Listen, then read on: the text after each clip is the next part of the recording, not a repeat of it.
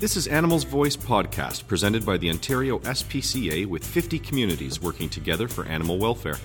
We've got another great show for you on the way, so put your paws up, sit back, relax, and enjoy the show.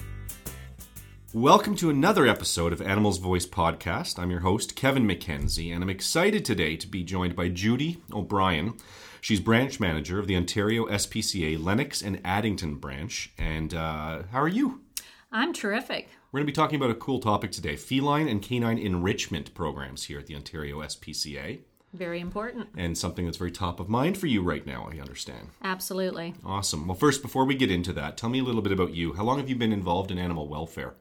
I've probably been involved in animal welfare for over 10 years. I was actually the executive director at the Kingston Humane Society, and at that time I was also a cruelty agent. I've also worked for the Quinte Humane Society as a cruelty agent in between, and now I'm at my home. I'm at Lennox and Addington OSPCA branch. So yeah, quite a bit of experience. Again, animals are my passion, so I'm in the right job. I think being that you've been in those different roles and being involved in the cruelty side, but now you're running a branch, you must see things from a pretty unique lens. I do. I think I see the really good things happening and I see the really bad things happening. Yeah. So, I'm here and my job is to make sure animals are always number one. And I think enrichment is part of that. You're giving a little bit more. Okay, let's talk about enrichment. What exactly is feline and canine enrichment? It's the opportunity to actually improve the animal's environment, whether it's a cat or dog. And that environment is improved in order to make them healthy and happier beings. So it, reduces stress and allows them to be who they are and what they are. And then they become more adoptable. Okay, so I was about to ask, why is it so important that animals in a shelter go through enrichment? Does it help them with socialization? Does it just help them with quality of life? Talk to me about that. It helps with everything. Quality of life, health, reduce stress, reduce fear. The enrichment part actually reduces illness in animals. It can be quite stressful in a humane society environment. And all these opportunities to enrich their lives any way we can helps reduce all those stressors. Okay, that makes sense. So what kind of programs? Can you describe them to me? What have we done in the past, and are we doing things differently now? I think in the past, most of the branches probably had some form of enrichment, whether it was the point of having cat perches. Cats like to be up high. They like to be above the world, I would say. You know what cats are like. Toys, food, making sure they have the right food, making sure that they're well cared for, they have scented items in their cages, that type of thing. Now in the present, I can see all the branches going towards a more intricate enrichment program, all the way, right down from cages to toys to socialization. They're hitting all the areas of enrichment and they're hitting it all the way across the board. If they don't already have it present, it's going to be there probably by the end of this new year. Are the cages that we now keep cats in different in terms of the enrichment aspect that we're trying to achieve than they were, say, 10 years ago? Oh, absolutely. The cages 10 years ago were probably too small. Okay. They probably didn't have any perch on it, so the cat can really get away, or the opportunity to hide, which they like to do to feel comfortable. Yeah. Now the cages they're phenomenal. I actually just filled my shelter with cat condos. And what those cat condos can do is phenomenal. I call them the the most awesome thing I've purchased so far to assist the cats. They're larger cages. They have perches within, and then they have a separate side that the cat can actually go through in order to use the litter box or to hide. So, it helps them in so many ways. Like if you're going in to clean the cage, the cat can go into the other side and be by itself, so there's less stress instead of somebody putting their hands in constantly. Okay. So big difference. And nice. It does reduce upper respiratory. It does? Big time. Huh. Big time. What about dogs? What are we doing for dog enrichment in shelters? In my shelter, when I first came in, there was a lot of renovations and things that needed to be done, and we weren't able at the time to offer them as much as I would like. But recently, through some generous donors and some elbow grease among my staff and volunteers, we were able to actually kind of make our back area like a dog park. So now they can go back, they can run, they can play. There's agility equipment from teeter-totters to the run through the pools. There's things that they can stand on, they can bark, they can do and be a dog. I mean, it's just, I get really excited about it because it's just something that wasn't there before. And when you see the attitude of the animal after they had the opportunity to get out, run, play, socialize, jump, like they jump, they go crazy. It's just amazing to watch. There's like just a total different atmosphere.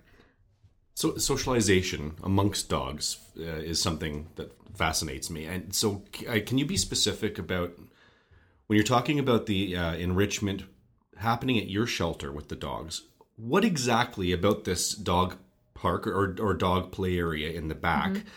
Like, are they working with your staff? Like, how do you get the dogs to be, I don't know if better socialized or more friendly with one another is what I'm asking, but how do you encourage the dogs to play nicely, I guess, is the question I'm asking. I think when you get into that type of environment, it's very stressful in the cages.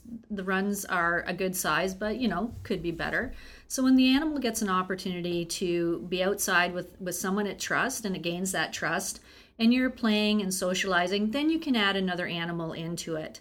Normally, there's not usually any problem, and those animals start to connect. They're outside, they're free, they're interacting. Very important, and it gives us an idea of, the adoptability of the animal. Again, it's about patience, some training. We're putting them with staff and individuals that are volunteers that are very good trainers, by the way. Mm-hmm. And we're giving them that, a little bit of guidance before the interaction happens. Yeah. So someone's always there. They watch the interaction. And once we see that everything's cool and ready to go and there's no upsets, we let them just go for it. Just go for it. Do you see a tangible difference in both cats and dogs before they enter enrichment programs and after? Like, can you see, is the difference night and day, or is it subtle because you have a trained eye so you see it? Yeah. I think there's a major difference, and I think when volunteers come in, they can see it. We've had many compliments on what we're doing they talk a lot about the cats because most of the volunteers that come in are really big cat people. And we've had more compliments in the last month just from the enrichment that we're doing in our sunroom. They said the cats are less fearful. They're more loving. Like we had a cat that wouldn't even come near me. Yeah. And then we've been putting it in the area, letting it have some time, playing, hiding, perching, doing whatever it wants, right? Being a cat. And the next thing you know, it's jumping in your arms. So that's a really big difference to me. Same with dogs. I can remember one hound that was terrified, absolutely terrified. The noise, the loudness, crazy. And we had the dog outside. I took a liking to it, and I actually started interacting with it myself. Yeah. And now it's like happy-go-lucky. Its tail's wagging. Its head's up. It used to keep its heads down and its tail under its legs out of fear. Yeah. Just by taking it for a walk, playing, putting it through the agility thing and laughing a little bit has really made a difference in that dog. And now when it's going back into the shelter, it's more relaxed and more calm. Big difference. Nice. Yeah. Now, you referenced earlier on in our discussion that you understand that a lot of our branches are going towards enrichment programs. Mm-hmm. Now, can you expound on that a little bit? Like, are all of our branches buying into enrichment for cats and dogs, or is this happening only in isolated branches? Actually, I really believe it's all the branches. Okay. Just the meetings that I've been in on. Yeah. It really sounds exciting what people are doing. For instance, James Group, I believe in Muskoka, actually has outdoor facilities for cats also. So that's part of enrichment too. Nice. They like to be outside. They can see the birds, they might want to try to hunt a bit, but they get that opportunity. Brockville's going through some major renovations where the cats will actually have access from the indoor out to the outdoor. Oh, so wow. They're going to have cat tunnels and everything else. And I think that is one of the coolest things I've ever been involved in. And also for the dogs too, like they're going to have more of a park atmosphere. There's a couple of branches that do have dog parks. Nice. So yeah, everybody's really pulling forward and really trying to make their lives a lot better. I mean, we're doing all our efforts to make sure that their lives are as good as they possibly can be. Nice. I talked to a lot of donors about where their dollars are going to, and it sounds to me, based on this conversation we've had, like right across the province, all of our branches are keeping their eye on the ball and really trying to enhance the quality of life for all of these animals that are in our care before they find their forever home. So it's awesome. This has been an exciting conversation for me. If our listeners want to learn more about enhancing their cats' or dogs' lives or environment, what can they do? They can do little things just in their own home, and they can do it cheaply. They can have perches, cat trees. Paper bag seems to be my cat's favorite. Boxes. You buy the cat something, they want the box just like a child. Scratching post. String cat toys. You can roll up a piece of paper and throw it on the floor. That's even interaction. Yeah. Activity balls, Kongs. Yeah. Lots of things you can do. What about the laser pointer? Yes, I've my daughters go nuts with the laser pointer with our cats. Exactly. Yeah. Exactly. So there's a lot of ways to make sure your cat's enrichment is happening. Same with dogs. Make sure he has toys to play with. Make sure he's getting enough exercise. The agility equipment's one of my favorite things, even if they're not like really into it. All of a sudden you see one on the teeter-totter that never went near it before. They're very creative, and they're very, they want to see what's going on. So it's interesting to watch. Nice. How can our listeners help Ontario SPCA branches with their enrichment programs? Donate. Cash.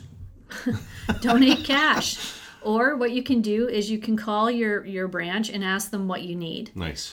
Listen, I want to thank you for your time today, Judy.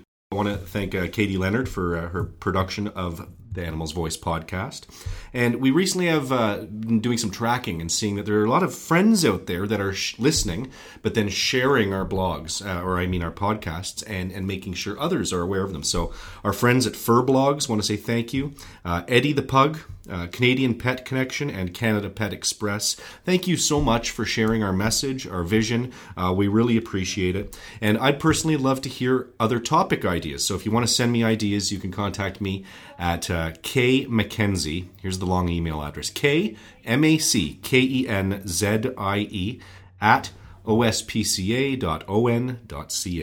Judy, thanks again. Thanks for having me. We'll talk to you again. You bet. Thank you for joining us for another edition of Animals Voice Podcast. Don't forget to check us out on Facebook, Twitter, and at our website, ontariospca.ca. Animals Voice Podcast is a production of the Ontario SPCA. The Society would like to thank all of our supporters. Together, we are the Animals Voice.